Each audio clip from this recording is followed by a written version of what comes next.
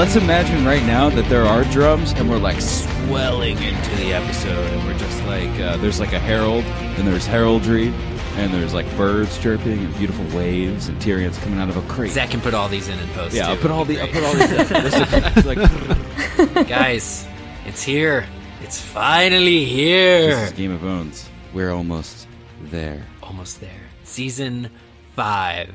Danny's gonna burn the wheel. Is she gonna burn the wheel? Break the wheel. She's gonna break the wheel. Oh. I assumed that she would break it with her dragon's fire, though. You'd think. I suppose now is time to say hello properly to everyone listening. We hope that you are recovered enough from our past episode where we visited and joined in and we're guests at a very red wedding. Now it's time to do lots of other things before season 5 is here. You may have heard a voice that you're not familiar with. Why don't we introduce our new wonderful friend, Terry Schwartz. Oh, thanks for having me, guys. Terry, you're the associate editor over at Zap To It. I am also known as their Game of Thrones expert extraordinaire. I know. Official title. I'm not sure which is the better title to have, but I think it's the Game of Thrones one. Game of Thrones expert. Yeah. That works. I think the truth of it is, though, that knowing that we were going to be spending this episode looking back at season 4 and a little bit ahead to season 5, we really needed an expert. Well, I'm very honored that you guys thought to think of me. Before we dive into the meat and potatoes, last year, Terry and I were both at San Diego Comic-Con, and it's so weird to say last year, and enjoying Not quite a full year. enjoying the festivities that were being put on. It was a great gallant ball of celebration, and this particular brave soul decided to step away from it,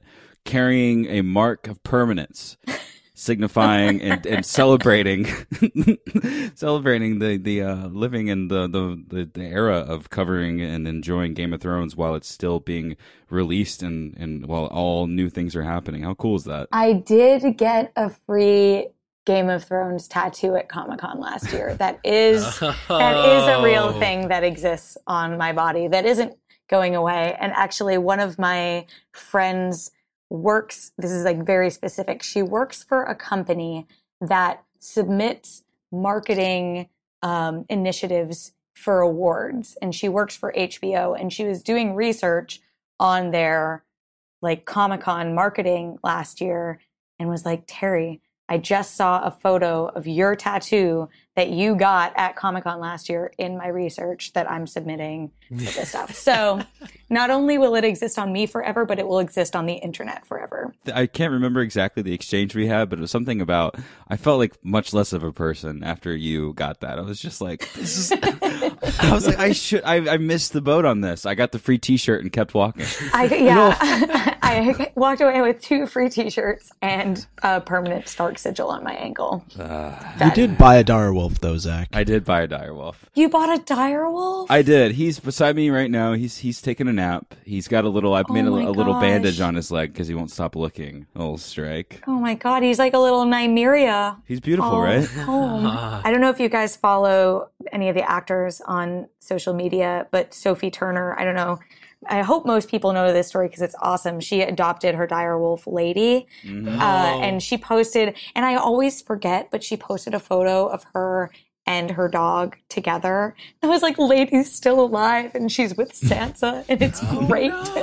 It's actually, if anyone hasn't seen this photo, please go to Sophie Turner's Instagram. She plays Sansa, and look at it, and it'll just make you happy. We like that. Let's start it with dogs and tattoos. So what exactly was the tattoo of? So it's the outline of the Stark direwolf sigil. And actually, my boyfriend got a matching one, but his is filled in. But I like this one. It was a little bigger than I wanted, which is stupid because it's like the tiniest tattoo you can get. Hey, it was free. But yeah, and it was free. I was like, come on. I was thinking about this anyway. What better opportunity? So I hope they bring it back this year. I know it was super successful. I think only about 100 or so people ended up getting them because obviously they take a little while. Right. But there was always a line. And I cut it because I'm a bad person. So I can also cut it. I just found this photo of Sophie. This is from yesterday, right? Yeah. Her and her dog's like on her lap. Oh, it's so cute because it's her really and Lady. cute. It's really cute. And I'm glad I could give this gift to you guys. I can't remember exactly what you said when I was celebrating you getting the tattoo, but it was something along the lines of, we're covering it like this is happening right now. It's Comic-Con. We're in the middle of the heyday of. Obviously, I'm doing an elongated version of what was probably a very short sentence, but it made me really think. It made me think about what is happening right now and the fact that we're in the middle of it. I was rewatching the show recently between working and whether it was on a bike or somewhere in the gym or whether it was comfortably seated in a couch. I feel like a common thread of thought was, how are we here? I remember seeing a shot of Sansa just after The Lion and the Rose, and she was heading to the docks with Sir Dantos Hollard. And that shot that we all saw as season 4 was approaching, and Mike, I remember you saying, this is her probably leaving King's Landing. And Eric's like, what? She'll never leave King's Landing. And it's amazing if you go back and you listen to all those moments where I'll say something and Eric will say, I'm not really sure about that. I actually think that this is going to happen. See, I should have learned to stop questioning the guy who's read the books a long time ago, but I think it's just part of my charm is that I don't actually know what's happening next. But that's the best thing. I love hearing theories of people who don't know what's coming and they're like so certain that X or Y is going to happen. And I know it goes a different way. But now with season 5, we're sort of all at that point. Like, I've read the books and it's nice. Yeah, I know what I think is going to be coming, but the show is going a very different route. And even if the things it's doing are different, sometimes it's even going to the same direction. So for the first time, I think I felt anxiety before a season because I'm so used to having that comfort of knowing what's coming and knowing these great story beats I get to see and people who don't know they're coming will get to see. But now it's going to be new for everyone. And it's a very unique experience for me, but I'm sure for a lot of sullied. Sullied. Yes. Yeah, I agree.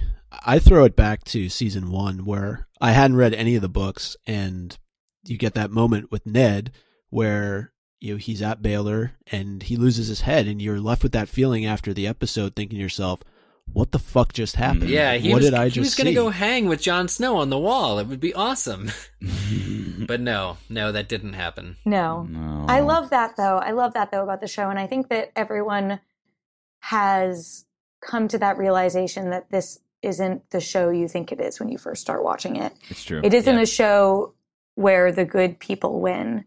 And I honestly, I don't even think Daenerys Targaryen is a sure bet for making it through to the end because that would be too easy, right? And nothing in the show is easy. Nothing in the story goes the way you think. So yeah, I like that we're heading into the unknown. I do like how Zach touched on earlier the fact that it's hard to believe that we're at season 5 because Terry actually has a tie into that for me personally because I don't know if you actually know this, but you recommended Game of Thrones way back when. I think it was a Deathly Hallows premiere, possibly. That sounds very like a thing that I would do. I actually think I remember that because that was right when I had finished reading them, and Dance was either just about to come out or had just come out. Wait. Yes. So you're responsible for Micah being on the show, Terry? Yeah, I was going to say she's responsible for this podcast, right? In part. Every listener at home, write a thank you letter to this lady for all handwritten, please. Yes, for all the beautiful lines that Micah has thrown down over the years. Yeah, we couldn't do this without your sullied, suave, sullied suave self. I like that. Sullied suave self. Sullied self. Oh my god! But I just remember having that conversation, and she had said, "You'll like this series that's coming out on HBO." Next year, because I think the premiere was actually Deathly Hallows Part 1, which would probably make sense from a timing standpoint. Oh, yeah. I think it was in November of 2010, and the season 1 premiered in the spring of 2011. We're getting old, guys. I know. Little did she know. It's already been everyone. with this series for 5 years. She set the wheel in motion. But that's the thing.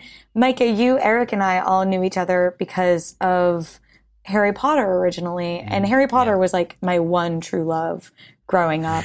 And now, it's over. It's still there. It's still a part of my life. But Game of Thrones has totally transitioned. And I think with both of those things, it's really been a unique experience because it's not like the story is over. We're part of this living, breathing beast where the end isn't in sight, and you can really grow with it, and you can think about it and theorize about it and share it with your friends and speculate. And it's like really special. And I'm sad that Game of Thrones is going to end probably within the next few years, and we'll have to find something else to do. And then in 7 years, we'll have another podcast. Right. Talking about the series coming at it after Potter, which we've all done, this was a series that was more, I don't want to say adult, because I do feel the Harry Potter series is for all ages. But this is the show that you can watch, the books that you can read, and you can really feel, you get a little deeper into the world, I think. You connect with characters that are older, and you can drink a Game of Thrones themed beer while doing it. And get a tattoo. Hey, there's butterbeer. All right, There's guys? butterbeer. Right. Yeah, you're right. Bringing it back.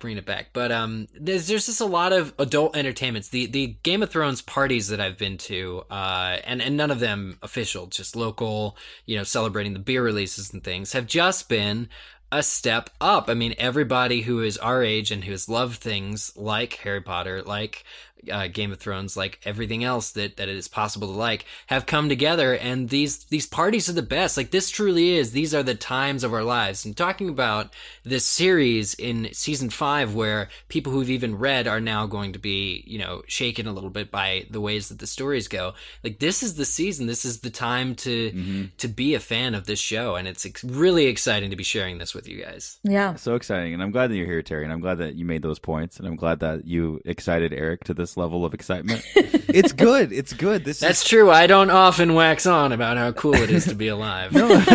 No, but it's great. And that's one of the points that we I feel like we've been driving it in since some of our con stuff last year.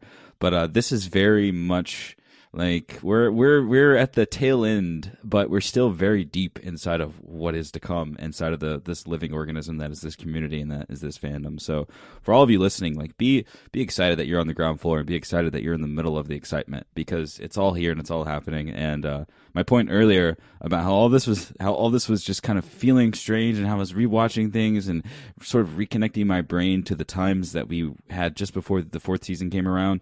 It's been a whole year since then. We're starting season 5 Sunday.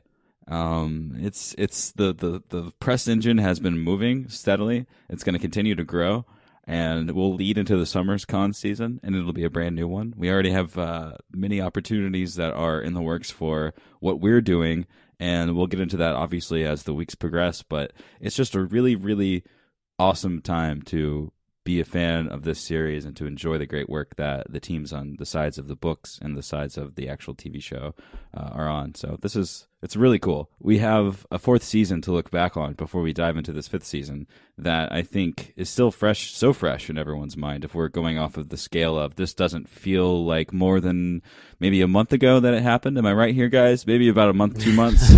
Yeah, it certainly does not feel like a year.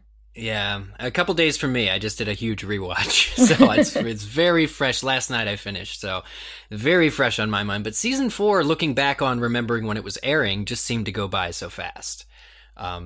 Faster than previous seasons. I don't know. It's something to do with the pacing, something to do with the polish. Obviously, the show looks better and better every year, every season, but something about this season, it just goes by really quick, and it just feels like one cohesive, everybody's story is advancing. It was a heck of a lot of fun to watch for the first time. It's a heck of a lot of fun to rewatch, and it's certainly fun to talk about. It just felt so fresh, and obviously I enjoyed it, but there's certain moments. A few come to my head. Roose Bolton referring to Theon, speaking to Ramsay about Theon, he's like, bring your creature with you. I was like, that's hilarious. I also thought Locke, when he was like, who the fuck's Jon Snow? That's also pretty hilarious. And just Locke in general meeting Jon Snow and all of the stuff with Carl Tanner at Craster's Keep was beautiful. Just some things that pop in my head. What about you guys? No, that's one of the things that stood out on this rewatch for me, especially of season 4. The villains were particularly, fun to watch. Like Locke, again, who I hated watching during the show airing. Now that I know that he gets his, maybe that helped. Maybe that helped, not knowing that he would just be able to exist and torture creatures like Theon for seasons indefinitely to come. But Locke in particular, from when he cut off Jaime's hand in the previous season to just watching him go up north and get involved trying to kill Bran for Lord Bolton and Rickon. He was a blast. All of these actors, there's no small actors. He was a blast. He was a blast to watch. Yeah. And those characters, so I focused on him a lot. I focused on Carl Tanner. Just watching, like, had just this sort of the center of my attention and my enjoyment. Just knowing how vile they are as characters, but how much fun it must have been to do that. For me, there's no question. Just the performance of Oberyn throughout the entire season, up until his skull was crushed into a million pieces. But even more so than that, looking at season 4, all these moments that we have listed out here, to me it was, how was season 4 going to be able to top season 3 in the Red Wedding? Yeah. Right. And I think if you just look through the list that we have here, it really in many ways outdid season 3. There was so much really from the second episode with Joffrey's death, going all the way through, to the battle at the Wall, and finally everything that happens in the finale with Bran and your favorite children, Eric. Yeah, my absolute favorite children. Land. I love those children. Eric loves children.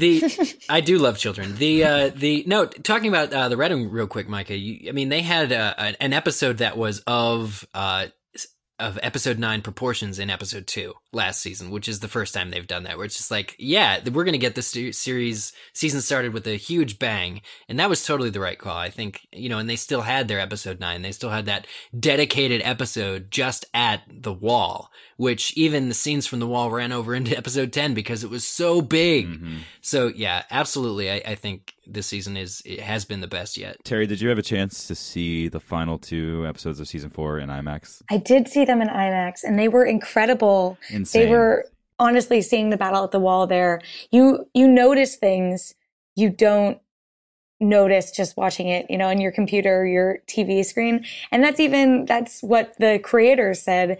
I had a chance, to just casually walk out with them at the end of the night. Dan and David were there, and they mentioned that they've edited and, looked at these episodes so many times, and even they felt like they saw something there that they hadn't before. But you guys are talking about like little moments that you just stick with you from season 4. And to me, it's the Hound's whole chicken speech back in the first episode. But to me, we credit the effects and, the great cast that they have, but the writing for this show can just be so on point sometimes. And I think that's something that we really saw last season. The fact that they could bring in a character like the Red Viper, and within seconds, maybe with that orgy scene, you're on board. That's a with good him. Way to endear the audience to you. Yeah, I'm really impressed. And I think it's going to be an interesting season for them to try and top, because I remember when the actors were doing press at the beginning of season 4, they kept saying, we have a lot of Ep9 episodes, we have a lot of moments like that. And I think that they sort of broke themselves of that mold that everything is building up to a big episode 9, and then the finale is sort of falling action and resolution.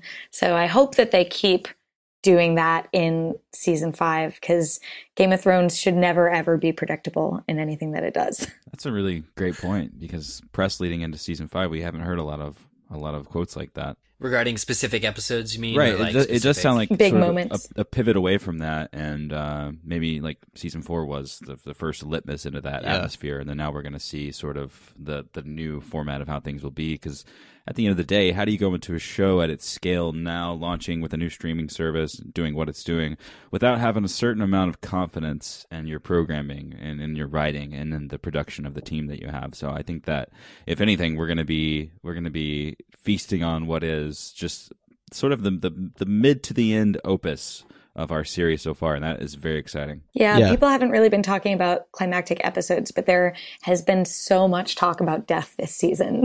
Like when I joked at the beginning when we first started talking that everyone dies this season, like maybe that's actually what happens. Maybe no character is left alive except for the dragons. The doom. Yeah, the doom of Westeros instead of the doom of Valyria. What was interesting to me during the rewatch was how many the kind of where I stand on characters now.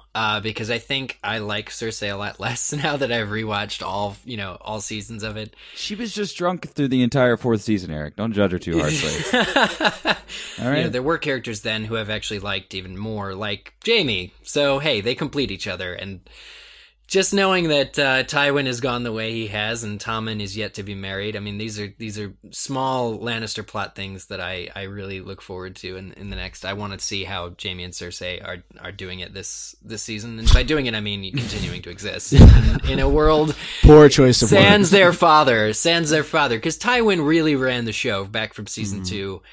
Even before no one that, leaves obviously, the capital. right? He was a behemoth character, and to see him dead in such a good way, of course, by Tyrion. Excellent acting. Peter Dinklage was awesome, and is awesome, and I can't wait to see more of him. But just knowing that Tywin is gone, it really changes things for King's Landing, and I have no idea what to expect. But King's Landing, even without Baelish and Varys too, is going to be a completely different landscape. Right. It's a completely different environment. It's interesting that King's Landing is really only Cersei and Marjorie now as we go into season 5. And I think anyone who's paid attention to casting has heard that there's like this new character being played by Jonathan Pryce called the High Sparrow. Right. And so he's like a King's Landing storyline. So yeah, I almost feel like the show will be better for that though, because as much as we like can gripe about how spread out all the characters are and they don't intersect, I think really having one main storyline to focus at one location, so Cersei and Marjorie at King's Landing, will make those pop and shine better than if we have Tyrion there and we have Jaime there and we have all this other stuff going on and Cersei is sort of on the back burner. So that's what I'm really excited about this season with her. Because I don't like Cersei. Oh, good. I'm on your team, Eric. I don't know if you're supposed to like her. I'm but also Do you Team happen Eric. to like Theon as well? I think that Reek, he wasn't a good person when he was Theon, but no one deserves what happened to him. My problem, though, is I really enjoy Ramsay, Yeah. which you're definitely not It's a fine supposed shot, to do. master. Fine shot. There's something about the bad boy, isn't there? It's how gleeful he is. Like, it's just the way he acts about this stuff and that he's sort of grounded and just wanting to please his father. But I didn't care for Joffrey. Obviously, we aren't supposed to care for Joffrey. But to me, there's something just like a little bit fun about Ramsay. That, yeah, is just me being a terrible person. But I enjoy that plot. No, I don't enjoy that plot line. Go That's ahead. not the right word It's for okay. it. It's Well, very Eric's a big interesting. Theon It's fan. very interesting. That's why to we watch. asked. I'll say that my favorite sequence from season 4 was definitely the hunting scene with him and Tensi and the hounds. Just The Hounds? That's your favorite? absolutely Really? beautifully shot, and It was it beautifully felt shot. terrifying. It felt so visceral. It felt very grounded and real, and I think it did really well to expand the universe that we're living in inside of Westeros. It's good to see more exterior. Yeah. Right. It started widening things for me, and it came very early on in the 4th season overall. So I don't know, kind of strange, but I actually- understand. Those are good scenes. Yeah, I get it. What you're saying with expanding in the exteriors, for me, I just thought, the passage of time is so not touched upon on the show. Like, a month could pass between scenes of a single episode at times. I mean, maybe a couple weeks, but still, for me, that scene with the hounds was just like when they let. What struck me was that they let Reek out. They let Theon out. Like, he's been in a cage Right. for the longest of times, and they're letting him, Ramsay's now confident enough that he has broken him psychologically, that he can just have him there hobbling, shuffling along, running behind them and witnessing this. It's like, oh, we're going to take you hunting. We're taking the dogs and we might as well bring you here. Just come watch this. And it's another way to fully torture him, obviously, because he's got to witness this girl being eaten alive. But at the same time, I felt good for him because I'm like, oh, they're letting him out now. That's nice. He gets some exercise. That's healthy. It's totally healthy. I think my favorite Theon Ramsay or Reek Ramsay storyline moment was when Ramsay had Reek shave him Yeah. while they talk about the Red Wedding. Yeah. Yeah. That to me, I was on the edge of my seat because you're like, just slit his throat, just do it. Do and it. then you're Yeah. like, just devastated by how much of Theon is gone. And that to me, even more than Yara showing up and him not going with her and him thinking it's another trick, like that to me is when you really feel in your gut how far Theon has gone. Yeah, the blade was right there, you know? Yeah, it was. And so was Bolton. I mean, Roose, the whole presence of Roose in that scene, you know, Ramsay wants to show him how good he's been at breaking Theon. And no better way than that. I mean, come on, that's crazy. And he's just impressed. name dropping. Yeah, Robb Stark's death. He's totally impressed. Yeah, He is impressed. and at the same time, he hasn't yet legitimized Ramsay Snow, which happened later in the season. But at that time, it's like if Theon does slit his throat, well, you know, he's just a bastard at that point. It's like, what have I got to lose? So Roose lets it happen, and he's impressed by Ramsay. He does take Mo Kalen, all right? Yeah. Doesn't keep his word, though. He's not honorable. He flays all those Iron Men. I know, but he's moving things along for the Bolton Inquisition up north. Yeah. It's happening for him. And obviously we get that sort of really wide, beautiful shot at the very end of the season, kind of hinting toward the Bolton North with all the leagues in each direction that they're essentially going to be in control of. So that's also something that I'm very much looking forward to. Maybe he'll meet his match this season. Oh my God. There you are. Doesn't that make you sad, though, that you're talking about looking back to season 1 and how much time has passed? Where we're at right now in the show, the Boltons, who betrayed Robb Stark and killed him and Catelyn and Lisa, rule the North. I hate it. The only person left in King's Landing, Cersei Lannister. Like, this is the worst. When you put it on paper, it really sucks. We didn't think it could get worse, but it actually is the worst, which is perfect because there's no better time for Daenerys to come in. But is she even a good queen is the big question that we're left with after she's conquered all these cities. Right. So who knows? Maybe everything will just crumble. My long-standing theory for the end of this, which is based purely on its ridiculousness, is that by the end of the final season, book, whatever, Westeros will just be leveled. It'll just be like a smoking ruin. Okay, and I like from this. under a rock, Rickon will pop, and he'll just be the only one left. That's it. That's going to be all that it is. That's funny. The end. That's funny. We know through news that has made its way through even my unsullied ears that Bran and Hodor will not be in this season. Is that correct? Is that accurate? Is correct. Yeah. But I wasn't sure about Rickon. You're funny. You're cute. Yeah, Rickon's not in here. Like, if they're not going to have Bran, they're not going to find a way to work. Well, back no, in they're Rickon. separate. It makes. Don't you think that it's a plausible like that they would show Asha and Rickon? Well, there's also been news released. Yeah, they've confirmed that they're not going to be. Okay, thank you. That's all I was seeking was the information. Now I won't say it. I will forget I bring it up. My favorite thing in season 1, when it was coming out, was someone made this Tumblr that's just like whereisrickon.tumblr.com, because in all the promotional material and all the photos that came out, he's like not in any of it.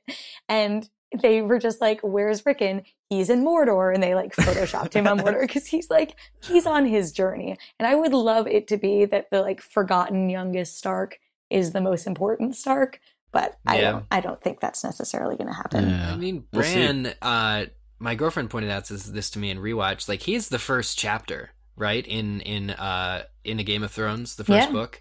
After, I mean, so if you go by like that means he's important, and just kind of take it to where his storyline ends at the end of season 4 with him meeting this being, the Three-Eyed Raven, who's hanging out with the children.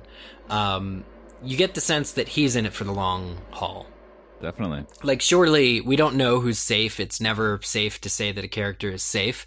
But Bran, for me, I think will have a say, talking about like the very last scene. You're saying based on the fact that he was the first point of view character, he will survive the whole series? No, but I'm saying, is that what you're going with? In terms of if we're looking at if we're talking about the final scene, I think it'll have something to do It'll be Bran. It'll be Bran warging into a dragon, like, and kicking ass, like kicking Daenerys' own ass from underneath her through that, which is a theory that I got because the Three-Eyed Raven says to Bran that you'll never walk again, but you will fly. You guys read the scene where Dany is in the House of the Undying, and she sees her brother Rhaegar, and there's this prophecy that the dragon has 3 heads. Yes.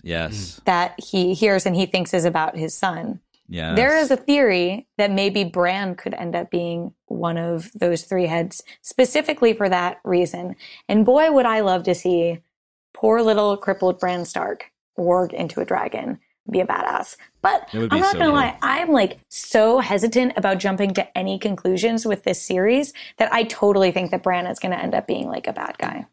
I firmly believe that. I'm with you. There are many different directions this can all go, and I kind of like the fact that it's still a little too early to gather toughened, hardened conclusions. You know, we're still able to be a little unsure about some things, or a lot of unsure about a lot of things, and for that, I'm very thankful. One of my favorite things that came out recently, and I'm not going to like say what was revealed in it, but some UK book publisher put up George R.R. Martin's original treatment that he sent in pitching Game of Thrones with like the entire I may or may not plot. have read that. I did too. And it was so interesting, especially you can see in there the characters he intended, like the 5 characters he intended to live through the end.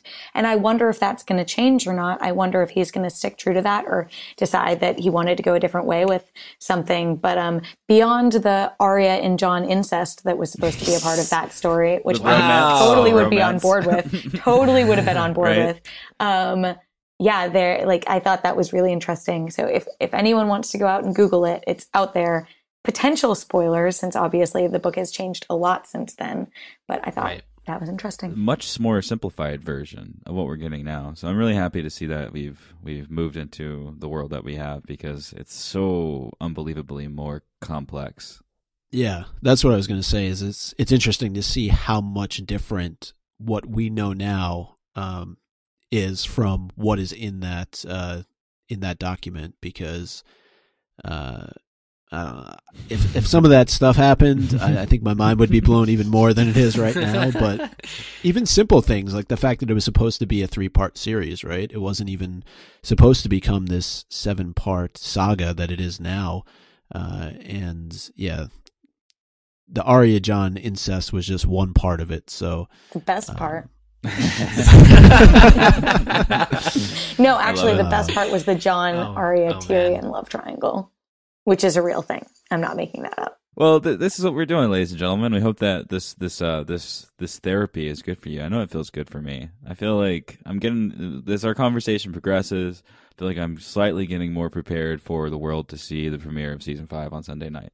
You know, I feel like we're getting there. Yeah. And one thing I wanted to ask Terry about is, we did get a little bit of a taste for the show going in a different direction in season 4, and even revealing some things that we weren't anticipating, and most of that actually took place beyond the wall. When we had that whole scene at Craster's Keep where Jon and Bran were literally yards away from meeting up with each other, and then the whole scene with us getting a chance to see exactly how White Walkers are made. At least, So, what were your thoughts on that?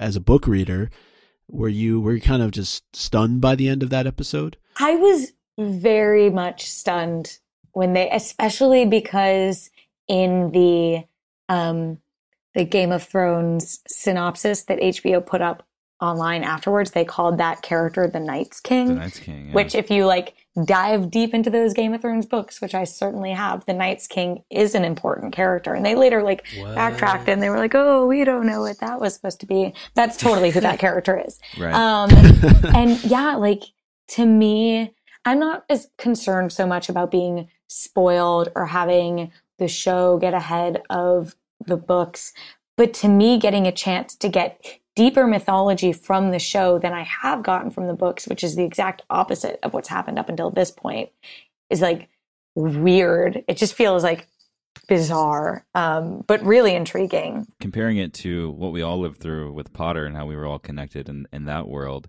and how we're doing a similar thing with Game of Thrones, it's very interesting to see the evolution of the screen adaptations, since it's also in sort of I don't want to say in a canonical format, but it's definitely incremental versus seeing a film come out every 3 years. So I feel like the Right. way they're feeding into each other while also having a book being released alongside it and having two books that have yet to be published is very interesting. And this is the first time it's ever happened. And I think that this is going to set the bar for a lot of similar circumstances, like whatever the next Potter or Thrones will be in a handful of years. This is definitely setting the bar, and it's going to be a good test run for a lot of different things. Yeah, I talk about this and the whole books or show passing the books part.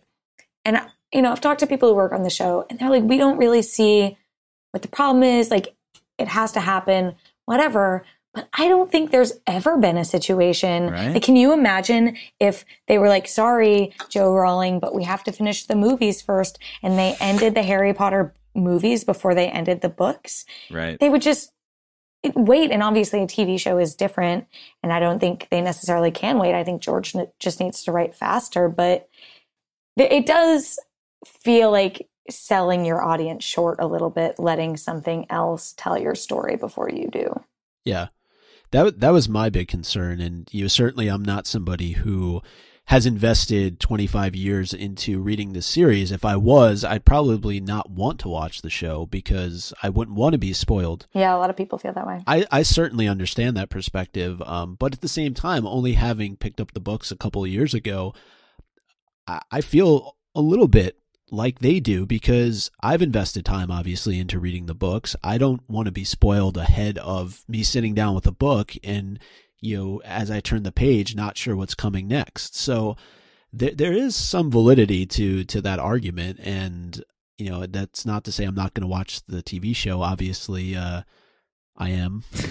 We do a podcast about it. So unless I decide to back out in the next 72 hours, I think that I'm kind of stuck with it. But I can get the fact that it's frustrating for some people. I just try to find my peace with it. Yeah, for me, as somebody who is not who, unless there is another 5 years between the show and the books, who's just not going to be able to read all the books before the series finishes, who's in it primarily for the series. The series is what moves me. The books are amazing, and I enjoy reading and finding out more, but I'm kind of, I don't know, I like the flashy abridged version that, I mean, abridged, but, David and Dan have had all the right conversations with George, so they are going to show those special, most important moments. But for me, like, as somebody who enjoys that and somebody who's looking forward to it, season 5, season 6, whatever's coming is just going to be a big trip for me. Like, I'm really looking forward to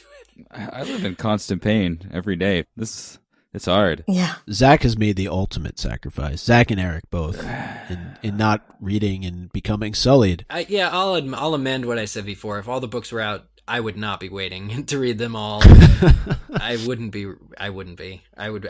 read them all. I'm looking forward to just a collection of emails from the listeners that say, there is one sullied host on Game of Thrones now. You need two. Zach, please just read them and get caught up. And I'll be like, yes, thank you. Well, actually, Terry's going to come on moving forward. Yeah, That's full what, time. I decided. Well, This is just a test run. Well, it's funny you say that because George R.R. Martin has been talking about the book so much and released a chapter. And there was a moment where Nikolai Coster-Waldau, who plays Jamie, said he heard the book was done.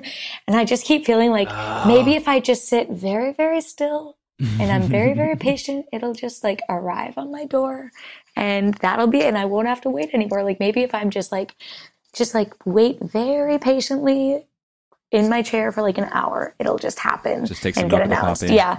And I keep having this where I'm what can I do to expedite this process? Oh, nothing. Just keep waiting. But I really feel like the end is in sight for this one, whether it's the end of this year or early 2016. So now your view, Terry, then to extrapolate of season 5 is going to be, I mean, obviously there's plenty of new characters that we'll be introduced to, but do you think it'll be kind of about furthering the core characters' story plots more than, I mean, besides introducing that whole new place, Dorne, do you think that it'll be mostly just a continuation of maybe the top 5 characters? Yeah, and I would expand that to maybe the top 10 characters. And I think the only reason they're doing Dorne is because they found a way to make one of those characters be a part of that story. Oh, interesting. I mean, that's because there are 2 subplots they could have chosen from, and they chose one.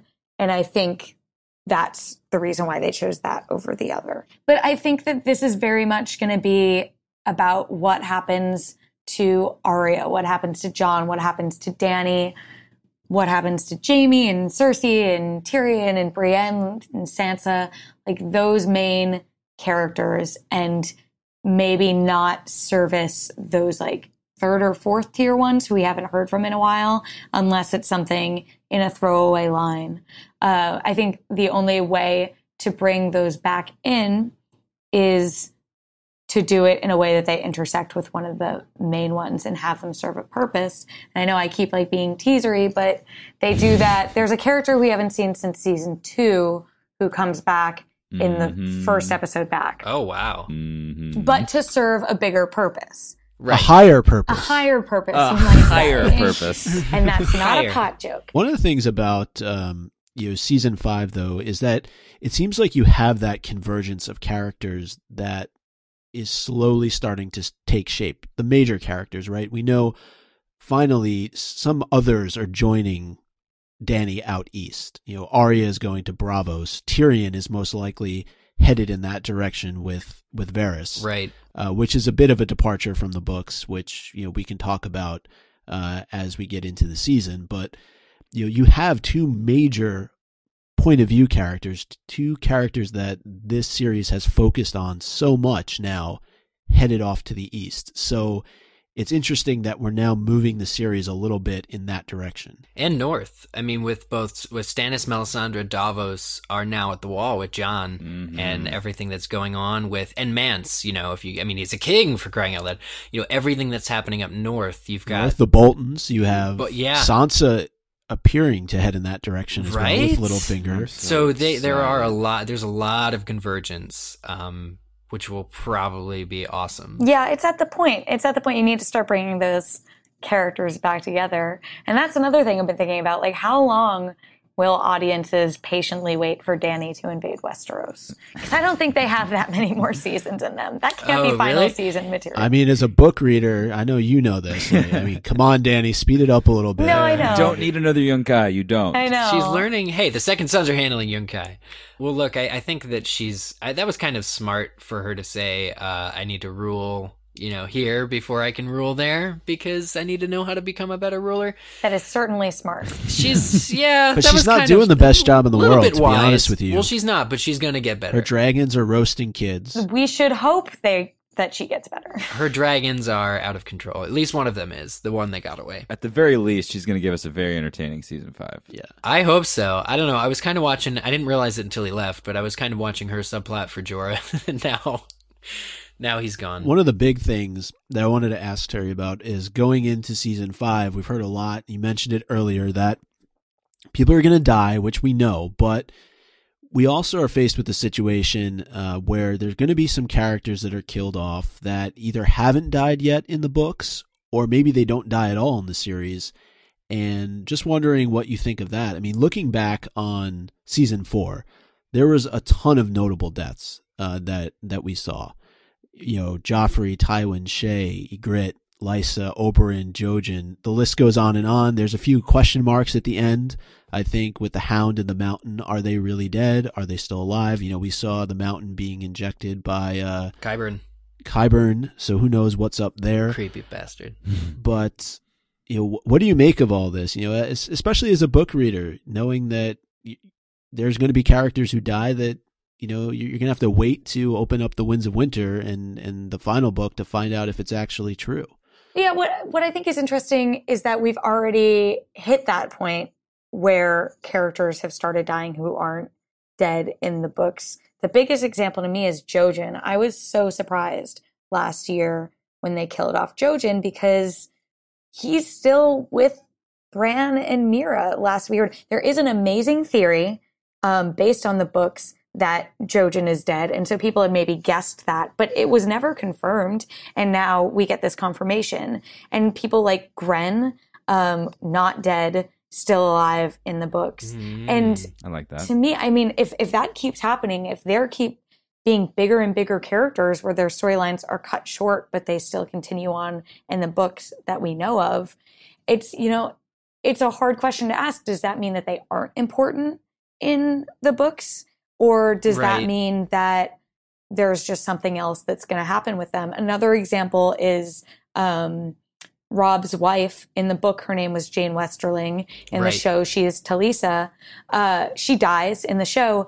George R. R. Martin said at Comic-Con, he's Right. writing her into the prologue of The Winds of Yeah. Winter. So, and he stands very firmly by the books are the books, the show are the show, but it is hard. And I mean, there could be some big characters. I feel like they wouldn't be talking about it like this if they weren't major characters who get killed, who aren't dead in the books. And that's hard. The implications are strong. Like we've often harped on the difference between the book and the series, especially ever since George was so adamant about it during that panel last year. But it's something that we've reached a point with our listeners. I remember a few weeks back we were like, all right, guys, from this point on, moving forward, it's going to be X and Y. But your point is very sound. At the same time, it's like, okay, we can understand the situation and be fully cognizant of how we should feel, but at the same time, the implications could and should be maybe very strong when things are adapted in certain ways. So it'll be interesting to see how we all pull away from it. Yeah. Gosh, it must be interesting with Jojen because, like, in the show, and it just rewatches because it's episode 10. It's the last episode. Is Jojen dies. Bran's talking about it with the Three-Eyed Raven, and the Three-Eyed Raven's like, he knew that was going to happen. It's like he always knew from the second he left that he was going to die in service of getting you to me. And I'm just like, oh, that's kind of he like sees it at Craster's. Yep. Right. Well, he does see. They showed that was awesome. He sees his own hand on fire, but and it was foreshadowed like an episode earlier in the book or whatever. But I think that it was very dismissive of the Three-Eyed Raven to be like, yeah, he knew that was going to happen. It's like he's doomed. It's like telling all the book readers, hey, this character's doomed. Whereas in the books, it's not the same case. Although I will ask Terry too, because the show we've read up to the Red Wedding in Storm of Swords, and by that point, Balon Greyjoy is supposedly killed, supposedly dead, and in the show, he's kind of still kicking. So yeah, we don't know. What if, as a character, they keep him on in the show longer than the next couple episodes? Because, I mean, he is due to die based on all we've read so far in the books, and that's book 3. Right. Balon dying is a trigger for another thing that happens in the books that they are not included in the show this season. So I'm unsure if they're either going to just have that happen off screen and mention he died, this thing happened, or if they're just saving it, maybe they'll have time to do it next season because they had to make a choice, one or the other. They couldn't do Dorne in this other thing, and they chose to do Dorne. So I think that's the only reason we haven't heard about it yet, is because they aren't ready to deal with it. I think it's important that they have decided to do Dorne. The whole Greyjoy situation, in the books that we've read thus far, there is mention of Euron and Victarion. And so we'll see, I guess, how that storyline plays itself out after we work our way through season 5 and start the reread up again. But, one thing I think a lot of us are excited for is going to Dorne, right? Oh, We've seen the Sand Snakes. I've got my sunblock packed. Yeah, I mean, if you're asking me to read 300 pages of Ironborn stuff or read 300 pages of Dornish stuff, especially after season 4, the Red Viper, and seeing how cool he was and how Dorne must just be awesome, I'm totally going to choose Dorne as well. That would be my choice, reading that over the salt-washed Ironborn who are all about the drowned gods. So, like, that's where my preference lies, too. I will say, when I read Feast for the first time, I liked the Ironborn stuff better. It takes a little while to really figure out what's happening with the Dornish stuff, but I think that's part of what will make this season fun. Okay. Is figuring that out as you go. And the fact that they seem to be sending Bronn and Jaime there. They do seem to be sending them there. It seems that way, Mike. No, they've confirmed that. There are photos out. I don't have to play coy. But that's what I mean. I think that's why they kept that storyline in, because they could find a way to have that be Jaime's storyline and not just adding in new characters who you might not necessarily care about if they didn't go that route. And Oberyn's paramour, Ilaria Sand, who we got to know last season, is actually like replacing a book character in that function, where she is another person we care about. And instead of introducing someone new they're just going to sort of like merge that. I feel like that's going to be a trend in season 5 I feel like that's going to be a trend in season 5 for people who care about the characters. Books. Just merging characters and using familiar faces instead of introducing new, because I had to make a gallery at Zaptuit to explain all the secondary characters who no one knew their names or what they did or what their backstory was. They had to change Asha's name to Yara because people confused it with Osha. Like, I have zero. Everyone thinks Lancel and Loras are the same person. Like, I have little faith with people when too many characters are involved. So I understand those changes. Set up in season 4 for the Bronn and Jaime companionship was masterfully done. The training grounds where he takes Lagood's wife, masterfully done. And I hope to see, the way the Lannisters felt and the way the Lannisters received Oberyn. The way that Tywin and especially during the wedding, when Oberyn was clearly being kind of a jackass right in front of them and referring to Cersei as Lady Cersei, which is the first time in the entire series we've ever heard that out loud.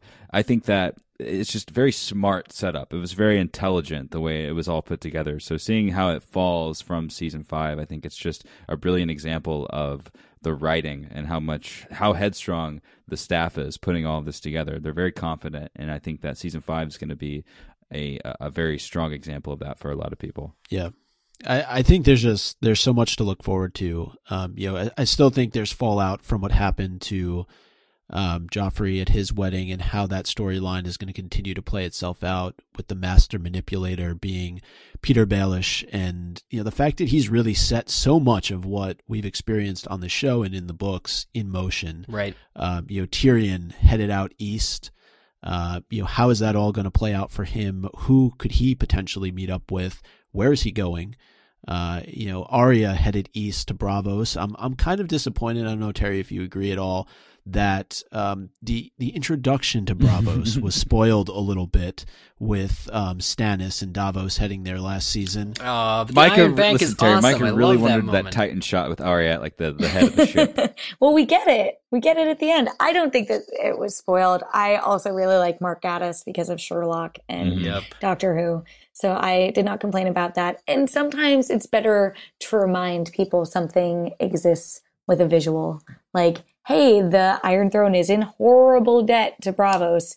Maybe that's a thing we should deal with. Yeah, and it perfectly sets up Stannis heading north and really saving Jon's ass. And I want to see how this is all going to play itself out in season 5 now with Stannis and Melisandre there. Right. We had Melisandre eyeing Jon Snow through the flames. Very pointed look. I think eye boning was the eye boning. Oh, love it. I just want to say to all of those very hardened Stannis fans out there, we know that you exist. The Manus, exactly. Seeing the Manus in such close proximity to Ned Stark's son. Get ready, folks. Your father was a good man. I just want to hear them talk about Ned for hours. Like, he was a good man. Yep. I had forgotten that Shireen Baratheon comes along as well. And actually Melisandre, there's a scene which I had completely forgotten about in season 4, where Selyse asks Melisandre or suggests that Shireen be left behind presumably at Dragonstone. And Melisandre convinces her and says that the Lord of Light has purpose of her, that she needs to be on the boat that goes up north, and that to me was extremely interesting. I hope she'll have a little subplot. Maybe there's somebody at the wall that she can teach to read or something. That doesn't fill you with total foreboding? Dread? Yeah, maybe. But I'm like, she's got King's blood, behind. Right? Melisandre's always about King's blood. Yeah, and not for good reasons. Yeah, well. Yeah. There was also a scene, I don't know if you guys have seen it, where she's going up in the lift with Jon. We were talking about the no, I haven't. The eye boning earlier, but she point blank asks him if he's a virgin, and he says no, and she says good. Well, we all know how personal elevators can get, guys. If that were to stop halfway up a 900-foot wall, Jon would seriously consider climbing it. I've done it once. I can just get out. Yeah, it's fine. Yeah. I'll just roll That's when I clearly just Game of Thrones take on a Grey's Anatomy elevator scene. There you go. Oh, there you go. We're cross-referencing here. This is what we do on Game of Thrones. All right, ladies and gentlemen, you're all listening, and you. I know you would like this episode to last 17 hours because this is essentially the last time that will ever have sort of an innocent perspective before the 5th season. This happens every year, and this is the moment. And let's feel it together. So now we move on to things that you have sent us. Words. I mean, I guess we could call them owns, right, guys? I mean, are these technically owns? Yeah, we've been calling them owns all 265 previous episodes. Right, but we're not necessarily owning anything particularly now. We're just sort of gathering the thoughts of the masses. You're an army of Unsullied and Sullied alike, and you're headed towards a very, very dangerous monolithic season 5, which we will all murderously take down with excitement, right? We're going to make all of the web servers crash. Nothing will load properly. It's going to be beautiful. I hope HBO Go does load, though, and doesn't crash, because I'm going to be relying on it at least 1 week this season. Of course, we did get a number of owns on Twitter, and you know, because Terry is our guest, and she actually knows our first tweeter. I don't know what to call her. Janice, right? Mm-hmm. Would you like to read it? Sure. They asked, looking forward to the Battle of the Queens in King's Landing. #catfight. Ooh. Battle of the Queens, right? Queen and Queen Regent? Or former that. Queen Regent? Yeah. Or lady? Don't Seriously? call her Queen Regent to her face. No, do not. Yeah. Ooh. The queen says that you must go down and feed all of the leftovers to the kennels. Oh, gosh. That's going to be fun. Yeah, come on, what else is there to look forward to in King's Landing? And Natalie Dormer is so amazing as Marjorie She's Tyrell. really good. That the chemistry she and Lena Headey have is so good for this sort of scene. So yeah, that's definitely something that I know that I'm going to love in the first And I however loved long. that scene, that brief scene between Marjorie and Tommen. I'm a big fan of that scene. Yes. Where she just, she kisses him on the forehead and is like, I'm going to be yours. And he's like, he just has a great evening then after that. Yeah, he's like, yeah, you are. Sir Pounce. Yeah. Sir Pounce, yes, of course. I don't want to be. Is he a back in queen. season 5? I want He's to be not. the He's not. queen. Don't. He got Oh, fired. no. That's what Dean Charles I heard he was a told me. pain in the ass to Yeah, deal with. he was. Oh, man. Yeah, I did this super cute bit of a interview diva. with him at the premiere, and Dean was like, yeah, well, everyone was really excited, but at the end of the day, he is a cat, and he doesn't really take stage directions. Not that well. That's the best. I thought he jumped up on the bed like he was born to do it, but hey, that's just me. Well, he was. We were in like the 3rd stage of having that cat on the show last year, and it all just fell through. So we understand what's happening. I feel like we could pretend that we have that cat on the show and just put in cat sounds for all of his Eric, I'm not Don't editing spoil in it you for shots people. of making cat noises. I don't think our listeners Oh, will like okay, that. We'll all save right, that for all right. Patreon. You're okay? right, they deserve better. Oh yeah, Patreon. Okay, cool. Talking about Twitter though, and people who sent us in new stuff, Colton adds that the Tyrion Varys Roadshow is something they're looking forward to, and the reappearance of who's this? Lord Friendzone. Jorah Mormont, I think obviously. that's Jorah. Yeah. Mm-hmm. All right. The Well, I hope traitorous he does man. reappear. I mentioned that I watched the Dany subplot mostly for him and his love for her, and The so I hope dragon's that Khaleesi. he can find. So yeah, the way he says Khaleesi. Really, just hope that he can find some redemption and a way of living with himself after his dismissal from Marine. Stephen D'Souza says Sand Snakes. Enough I said. think we're all looking forward to them. The children because of that one Oberyn. was so short. I'll go with Gary Manis, who says, The definitely Manis. the Arya and Jaqen reunion. Been a long time since she received the Bravosian coin. Valar Morghulis. But it's stainless, Hashtag. so it didn't rust. May have a little bit more blood on it than it did when before he gave it to her, though. Erica Kiana, right? She says, watching Dany kicking butt and taking names. We hope. That was very short, and I think that's safe to say. I'll move on to the next one. Jasmine Marie says, so many things. I'm curious to see how Myrcella's storyline will play out, but I'm also excited for all things Stark related. Ida Askoff says Cersei's storyline and Arya's storyline. Can't wait to see how they interpret the House of Black and White, and Cersei walking will be cool.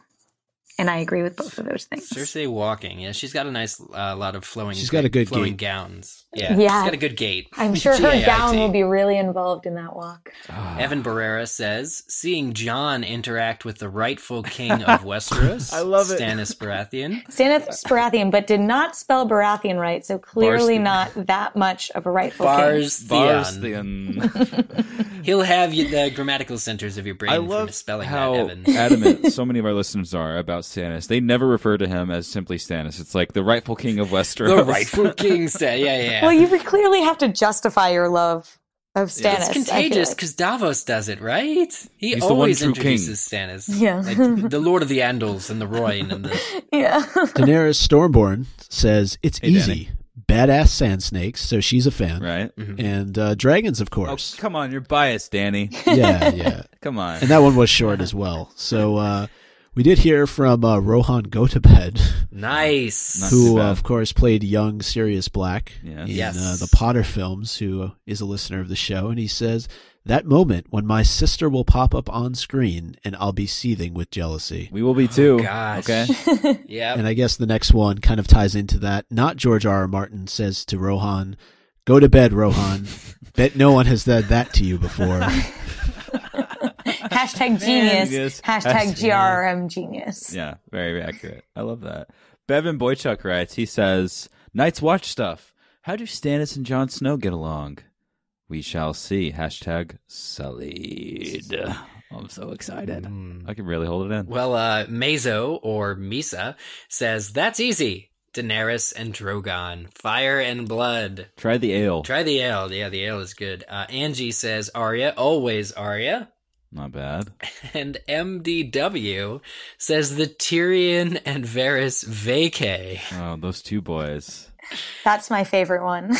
Terry, I heard they're getting their own sitcom. Did you get that release? No, but I really wish that the Tyrion and Bronn sitcom had happened. Yeah, they parted on okay terms, I guess. Some love there still. Andriana Castle says, I'm looking forward most to see how they change the plot from the books. Hashtag Sully to become unsullied. Represent. Right? Yeah. I do like the first Facebook response, though, from Ra Genoese Cerna, which is, you're on Greyjoy. ... Oh, wait. Oh, wait. We're all with you. We're all with you. It'll be okay. We did ask, of course, what you're most looking forward to, and over on Facebook, we also heard from Marianne Schwellinger, who says, hopefully the end of Ramsay's lady friend. Cannot stand her. Wait, Marianne, how do you feel about Ramsay, for crying out loud? Hey, I'm with her, all right? Note, this is not sullied, as she doesn't exist in the books. Okay? So no one really knows what's in store for her. Chances are she's going to die, using the clues we've gotten before.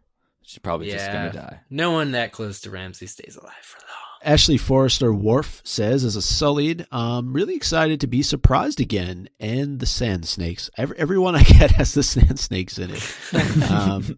And then M. Mackey says, everything to do with Sansa. That's good. Also, Cersei and the Tyrells. Looking forward to see how all that pans out, considering the Lannisters have suffered a few pretty serious losses recently. Yep. Finally, right? Yeah. Yeah, it's about time. We heard from Fran King, who says, like most of the storylines, in general, I'm just happy this series is back.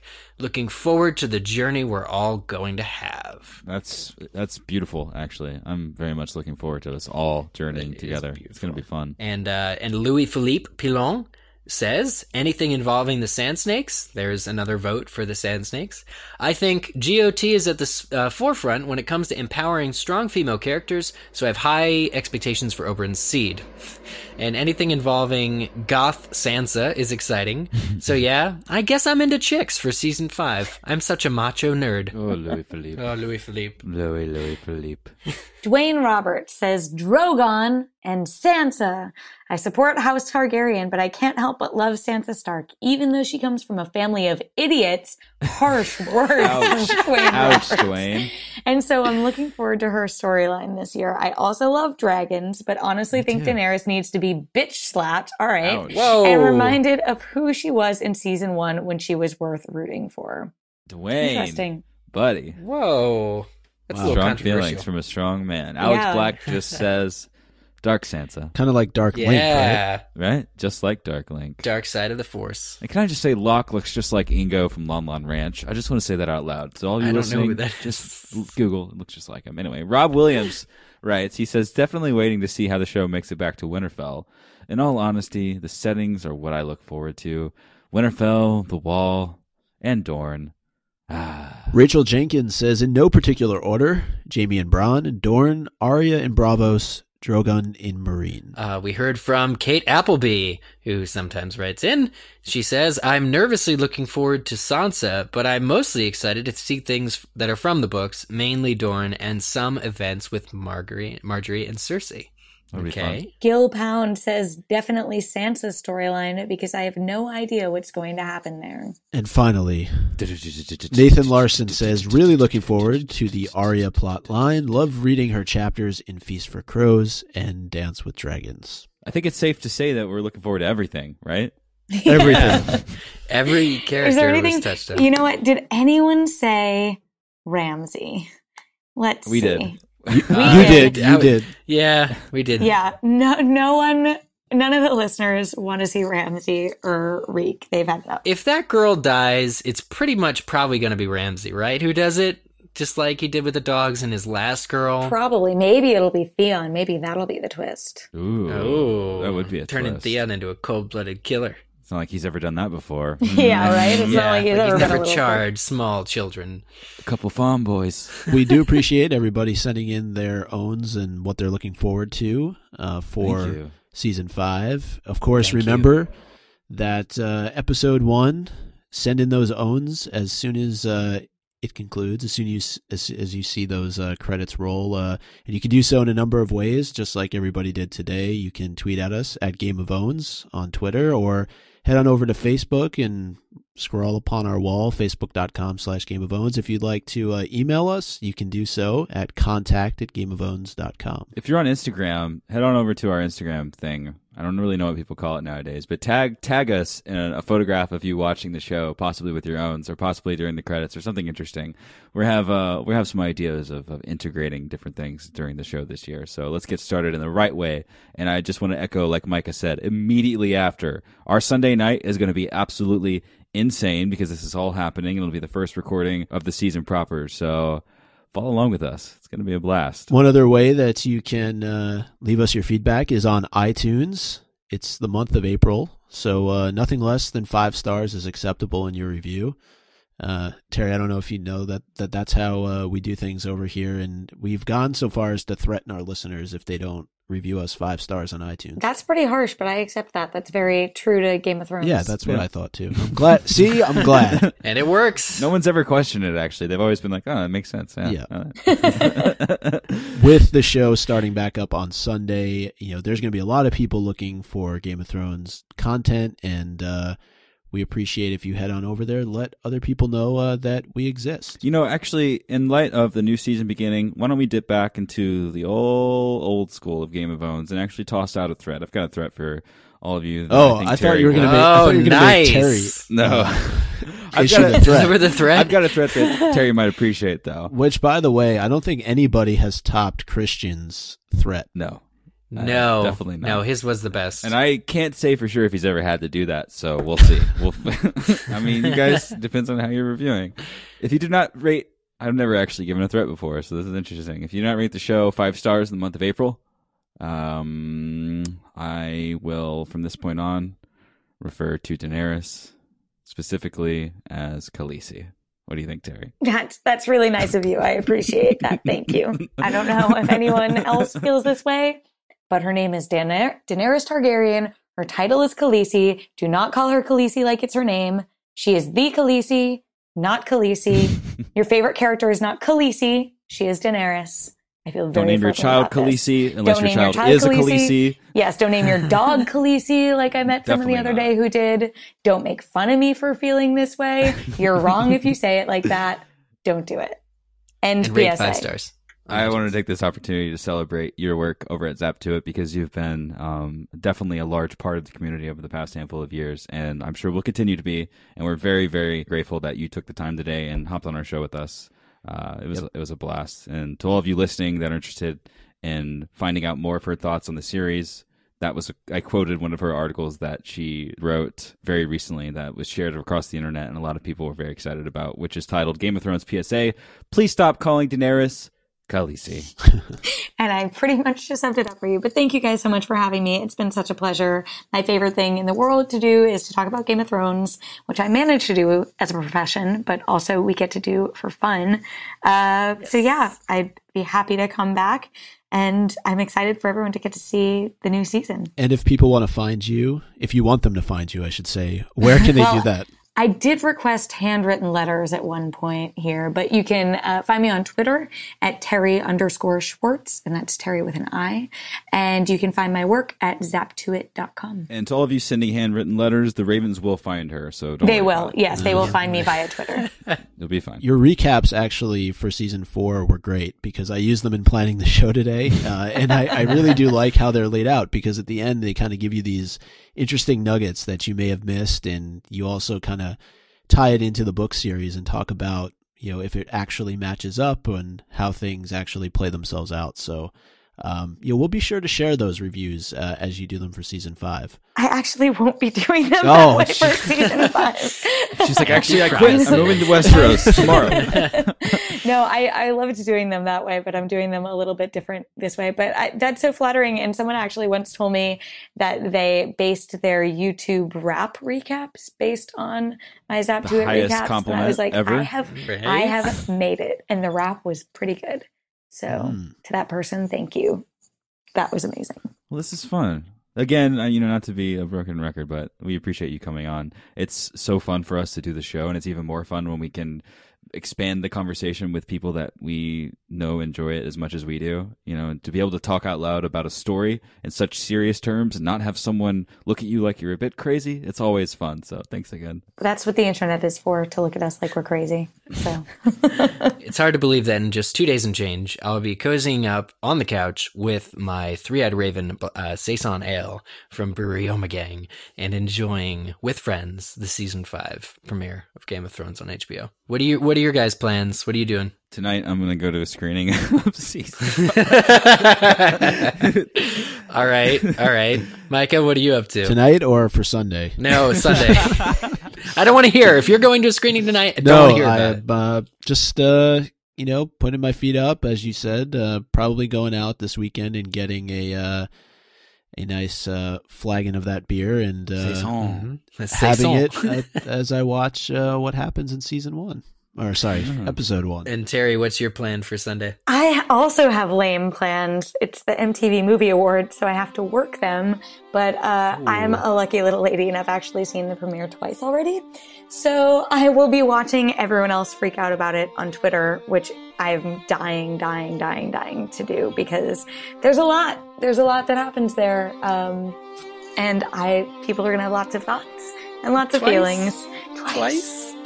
Once at the premiere, and once at Can you rate it 1 to 10? I'm not gonna rate it. I don't want to. I know. I put you on the spot. We're all patiently and impatiently awaiting this Sunday evening. The wait is finally over.